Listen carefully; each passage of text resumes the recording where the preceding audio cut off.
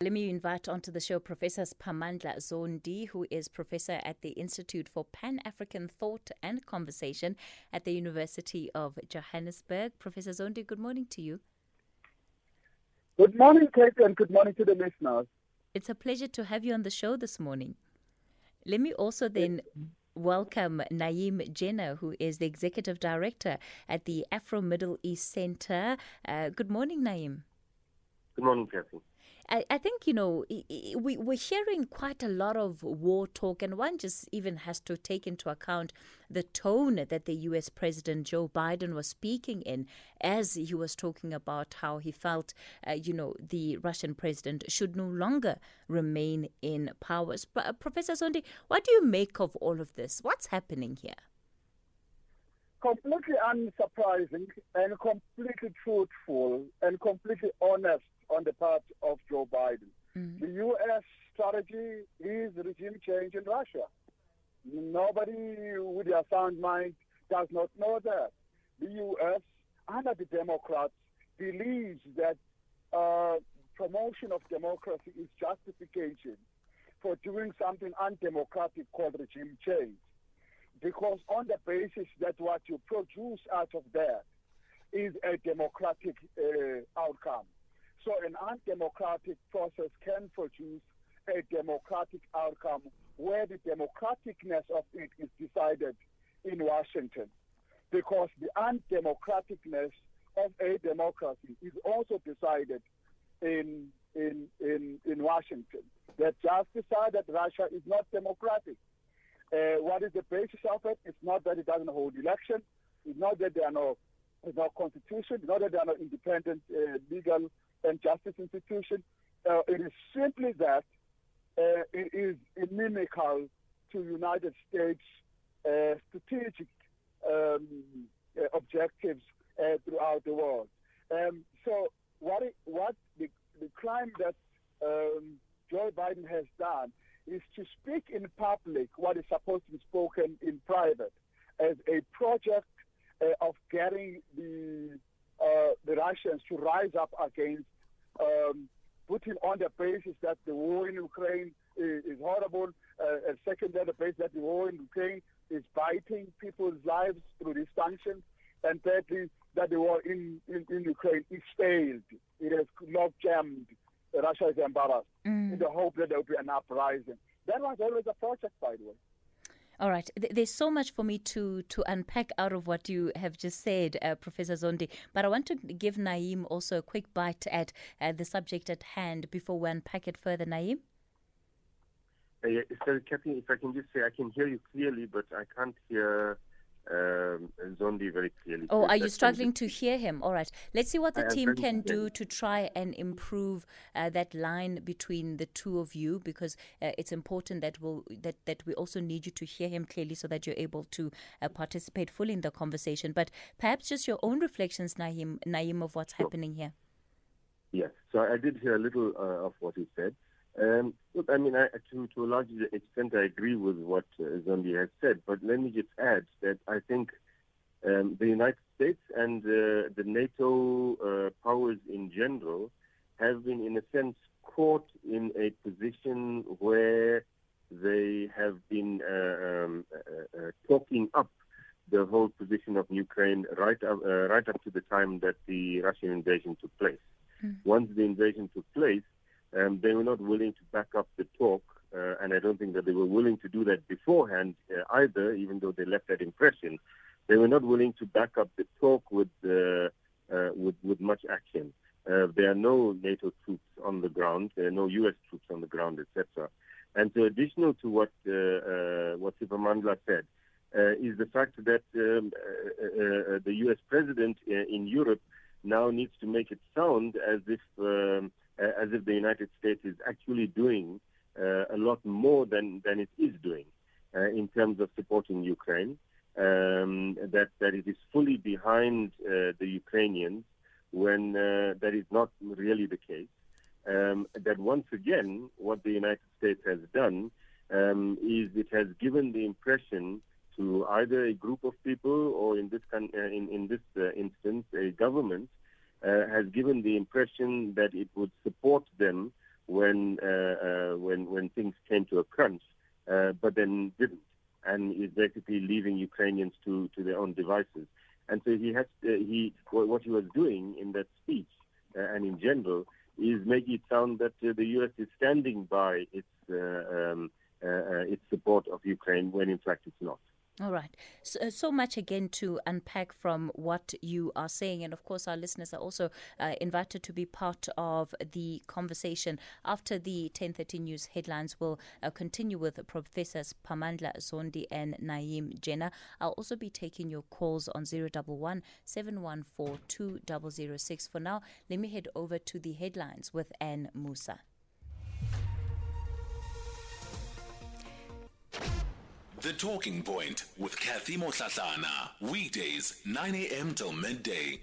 Well, we continue the conversation looking at the Russia-Ukraine conflict, and in particular, the remarks made by the U.S. President Joe Biden about how the Russian President Vladimir Putin should not remain in power. Not the first time that there have been remarks that are seen as controversial made by the U.S. President. You heard that clip that we played earlier where he's heard describing Putin as a war criminal, as a butcher, amongst other things. Siphamandla Zondi is a professor at the Institute for Pan-African Thought and Conversation at the University of Johannesburg, and Naeem Jeenah is the Executive Director at the Afro-Middle East Centre.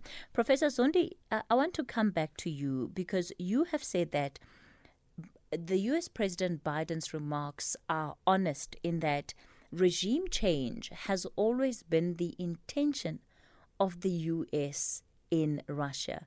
Why do you believe that? And what can we look at that has happened that is indicative of that? Yes, we must. I must also greet Naeem, great scholar. Yes, we must remember that the posture of the Democrats in the presidency have been to see Russia as an arch enemy of the U.S.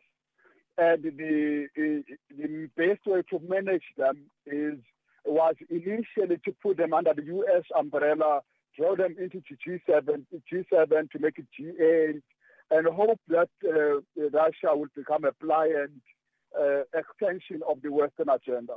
As soon as Russia decided to take an independent route, to be more independent and stuff and assert itself, then they decided that the best way to do it is to diminish Russia. One way to diminish Russia was to identify Putin as the problem that is causing this posture of Russia, which is why the U.S. Policy on Russia is Putin policy. It's not Russia policy. And they've made Putin the demon, have made Putin therefore killable. You know, the U.S. has always worked that way. When they wanted to kill Gaddafi, they needed to transform him from a human being to a monster. Know why? Because normally in societies, when you kill a monster, there is sympathy. But when you kill a human being, there is outrage. So to prepare for the killing of Russia, politically or even physically, they have to demonize it. That is part of it. That is why, in a graph again, Biden lets us into the secret discussion, perhaps in the White House, in the National Security Council, that says Putin is a criminal, a war criminal. And then what do you do to a war criminal? You arrest them. If you can kill them, kill them. It becomes acceptable to kill them or to detain them or to do it. So you demonize them, which is to kill them psychologically before you kill them physically. And that's always been a U.S. strategy. And in this case, it also manifests again. We can predict from how the U.S. has behaved in the past that it now wants to engineer what is called a color revolution. It doesn't come out now. It came out also when they imposed the first sanctions over 8 years ago, that it was time for Putin to go. That was the thinking in the United States. It was thinking that you cannot work with Putin anymore. If you cannot work with Putin anymore, it's Putin who must go, not the U.S. Professor Zondi, when we look at the current invasion of Ukraine by Russia, I mean, does the U.S. have to do a lot of work in demonizing Putin? Because all of us are watching, on our screens, real time, on our social media feeds, real time, how it is that Ukrainians are having to flee their homes. Yeah, of course. You can separate the two. Yes, so there's effectively, an element of Russia demonizing itself in a way, or making itself unpopular in certain quarters of society. But you must remember that this is not uncalculated. Kissinger just already indicated, and Miyashima, who was a big advisor to the United States for a long time, that the expansion of NATO was calculated, force Russia into an action that would undermine it, that could bring its own destruction. So it's like innocent, unforced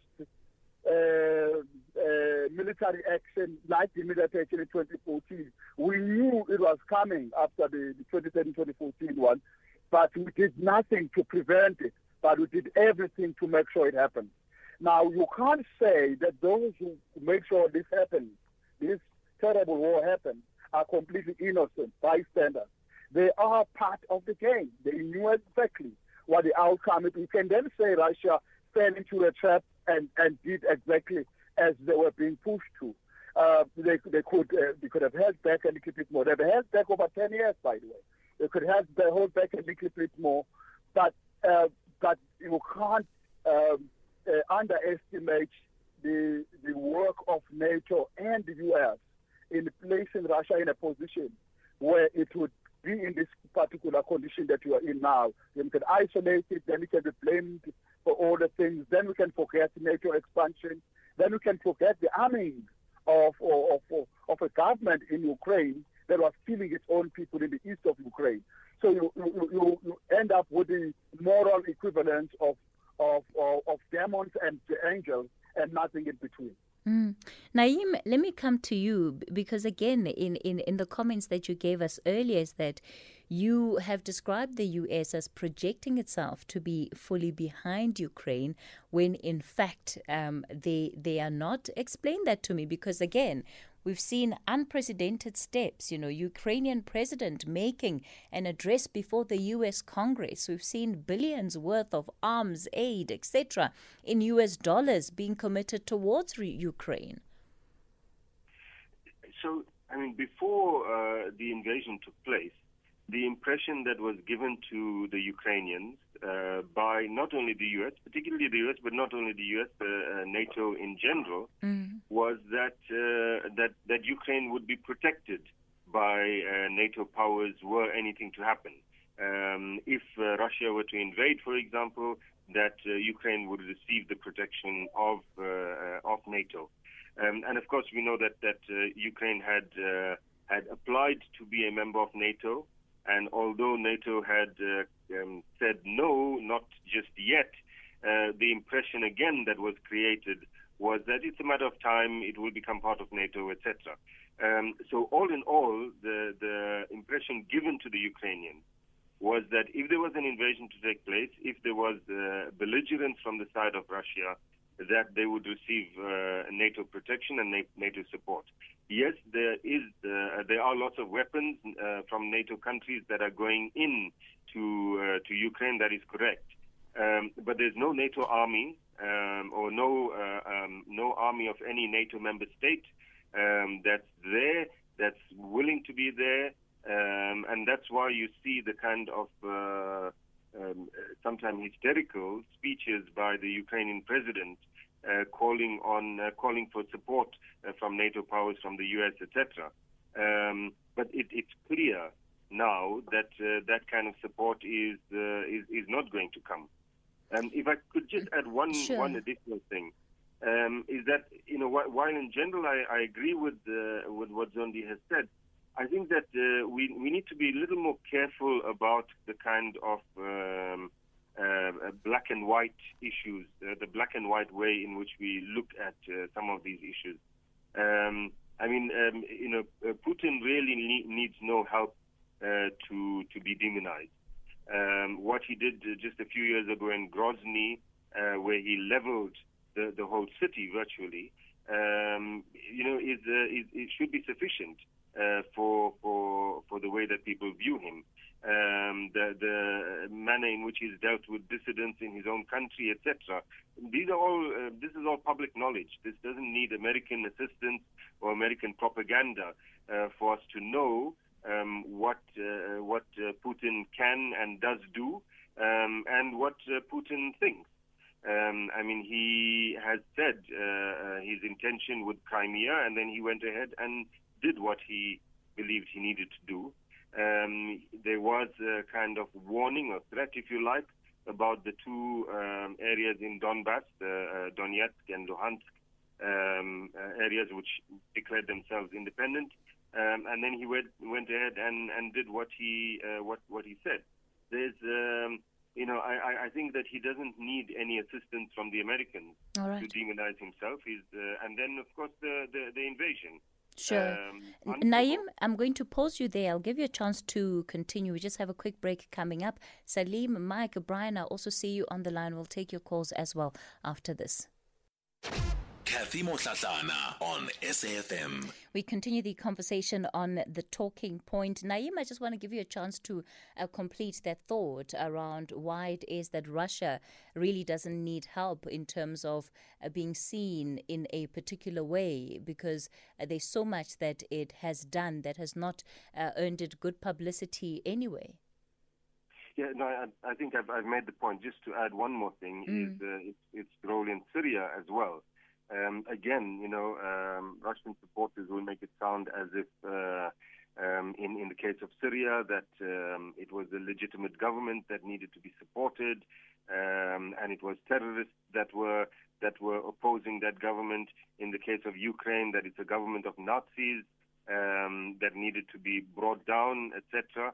But clearly, up to now, in the past few weeks, the only real regime change project that around which there is any traction is regime change for Ukraine, not Russia. All right. Let me go to the phone lines. Mike in Middleburg. Good morning, Mike. Morning, Katie, and your guest there. Yes, Katie, if there are words that can be described as a roadmap to World War III, or that can be regarded as a building block, is exactly what President Biden has said. And I've been following this story on CNN.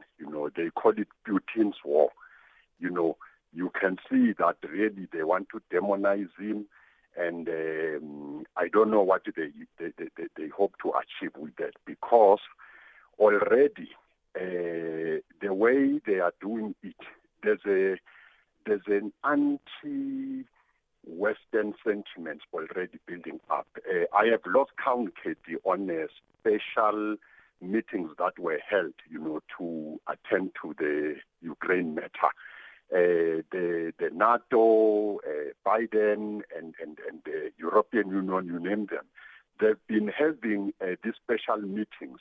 And yet, Katie, when you look at this matter from another angle, the special schemes that Ukrainians have in Britain, special housing scheme in Germany, and so forth and so on, the same does not apply for others who have been displaced by war. You talk about Libya, you talk about Palestinians, you name them.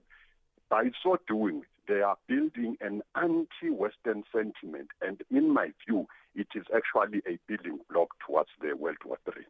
Okay, and you feel that the foundation is being laid in that direction.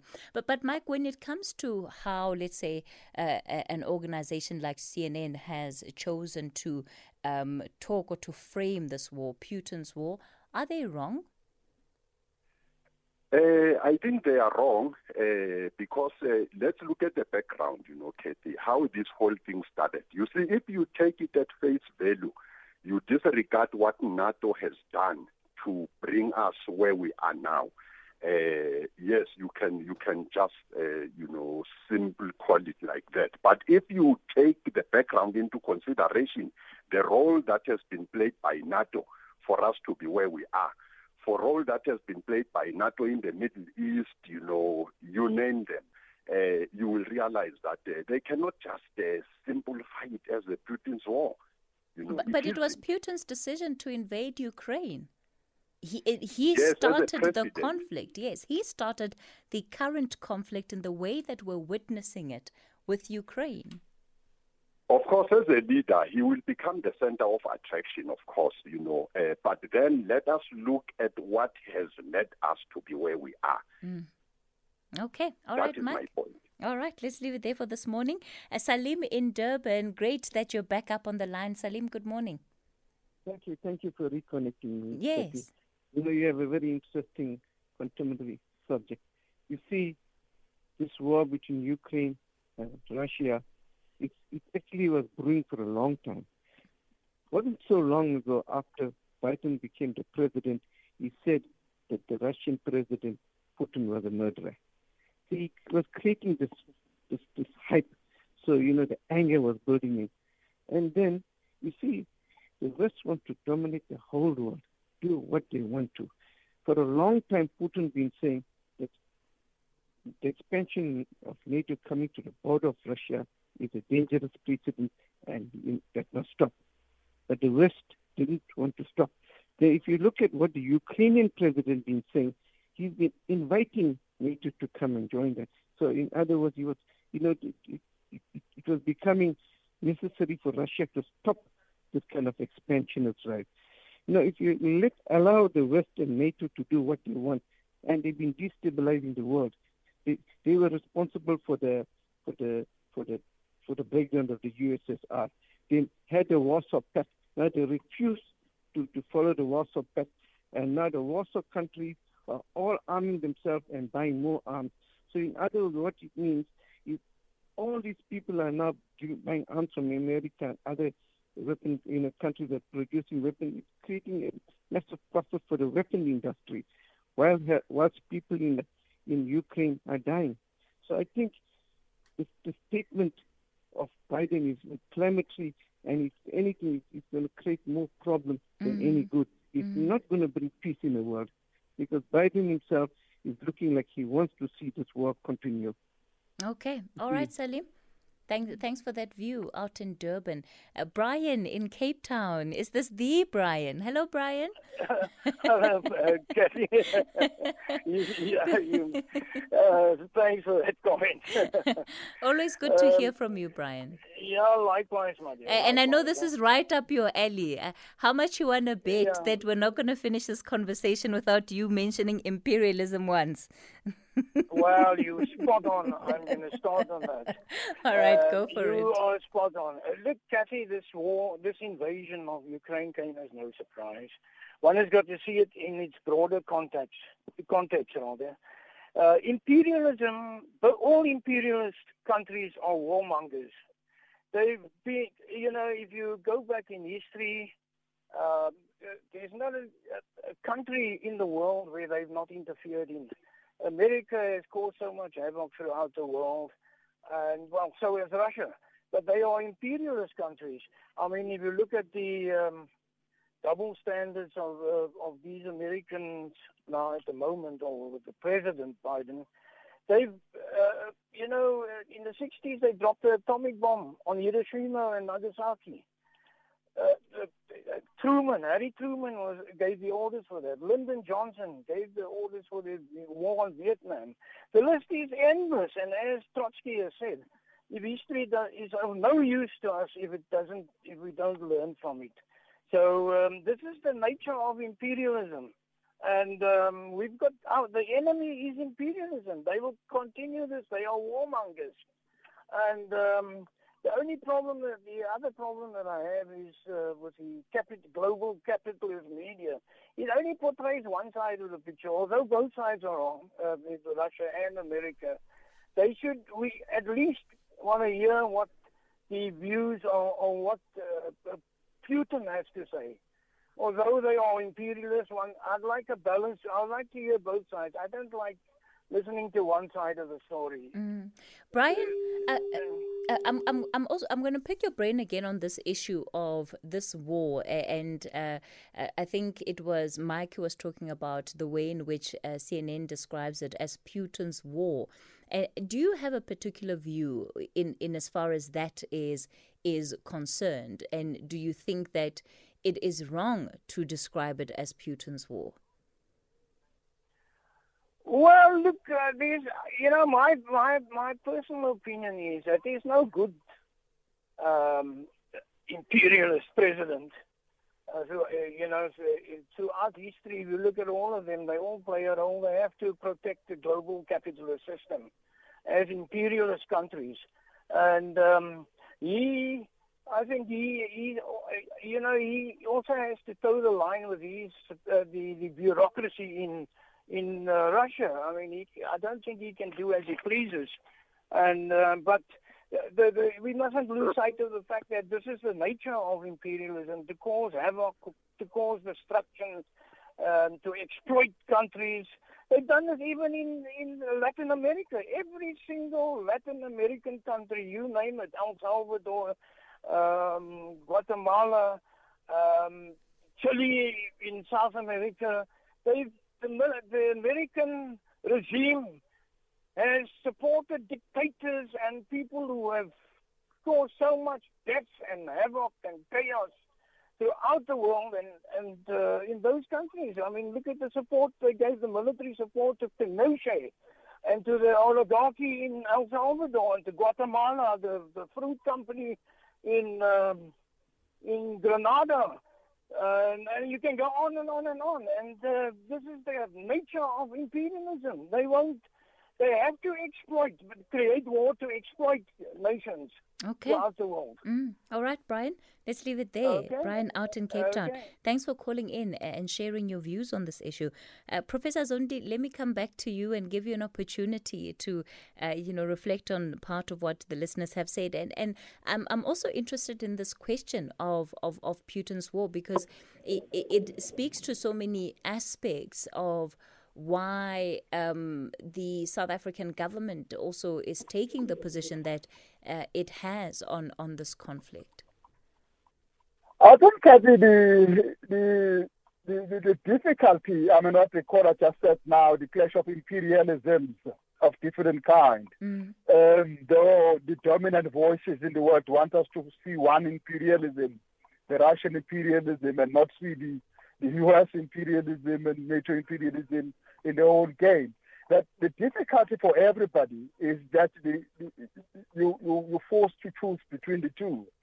And the safest position is not to choose between the two, and rather to find a midway, what is called a non-aligned position. And at that point, amplify the voices of peace and finding a negotiated settlement. In the case where both sides are looking for a military solution, both sides indeed, you have to find a middle ground, because wars never solve problems. And there's also never a victory. There's never a military victory. It creates new conditions for further war, for further destabilization and conflict. And that is why I think the vast majority of countries that voted, that have positioned themselves to be non-aligned, would in history be proven to have been correct, because there is no angel and there is no demon in this process. It's very complicated. There are demons and angels on both sides, depending on an issue. And therefore, but it will all work, this middle position, if the UN plays a critical role in mediating the talks and the talks lead to some settlement. Without necessarily wanting to be drawn on the broader context of the conflict and look, specifically at what is happening now with Ukrainians that have had to flee, etc., etc., do the humanitarian conditions not provide a moral imperative for one to take a position that says that, yes, on the political spectrum, we don't want to get involved, but certainly what we are seeing in as far as the loss of lives should not be allowed. Definitely. That is why you then have resolutions that you push for that are calling for negotiations. The best way to end that humanitarian crisis is negotiation. Secondly, is, as the number of countries pushed last week, is to push for the opening of humanitarian corridors and an increase of humanitarian support and help the Ukrainians ordinary Ukrainians who are not party to this thing, who did very little to deserve this, and who are now suffering badly, to get a respite from this. But it will also require wisdom from their own government. We're not catching it. I'm too rural. In my rural background, if there is a bully in the village, I don't go with my bare hand to try and fight a bully, because they'll finish me off. It's almost inviting self-destruction because there's some heroism in fighting a bully. It doesn't actually work. You negotiate your interests and avoid war rather than go into war. And when you are in war, then claim you're going to be victory, which means you're going to elongate the suffering and deepen it. You have to end the suffering. You need to take that high moral ground and push for genuine negotiations and negotiate a solution out of this. The Russians have a lot to answer for this year, and they need to be, if their interests are genuine, as they say, to stop NATO expansion. They have to make sure that the humanitarian corridors are open. They have to make sure that civilians are not directly targeted, and they have to be receptive to negotiated settlement. Naeem, let me come to you and give you a chance. I'll wrap up the conversation with you, a chance to weigh in again on some of the comments that have been shared. Okay, quickly. Look, on the humanitarian thing, I agree with you and what Zondi just said. And in fact, this is exactly the position that South Africa took last week at the UN, except that various Western powers were not interested in listening only to the humanitarian thing if that resolution did not specifically and explicitly blame Russia. And this held back a possible consensus on the issue. Furthermore, on the issue of, you made the point that without looking at the kind of broader perspective and the history, this is extremely important, as Brian, I think one of the callers pointed out, and Salim, that the kind of eastward movement of NATO, certainly from a Russian perspective, is dangerous, is a problem, and when NATO is refusing to talk about that, then you're pushing Russia into a position where the kind of desperation does come out and does show. This is not an excuse for invading Ukraine, but I'm saying that the broader perspective and the history of this power struggle and the expansion of NATO is extremely important in trying to understand what is going on at the moment. And finally, a point that Mike also made. The media and CNN, most of the Western media, BBC, all of that, has been playing an extremely damaging role in this. I mean, part of it, of course, is the racism, the idea that Ukrainian refugees are more valuable than any other refugees because they are, and explicitly said by many commentators, blue-eyed and blonde-haired, they are more civilized than, for example, Iraqi and Afghan refugees. Of course, the African refugees probably fall even below that, etc.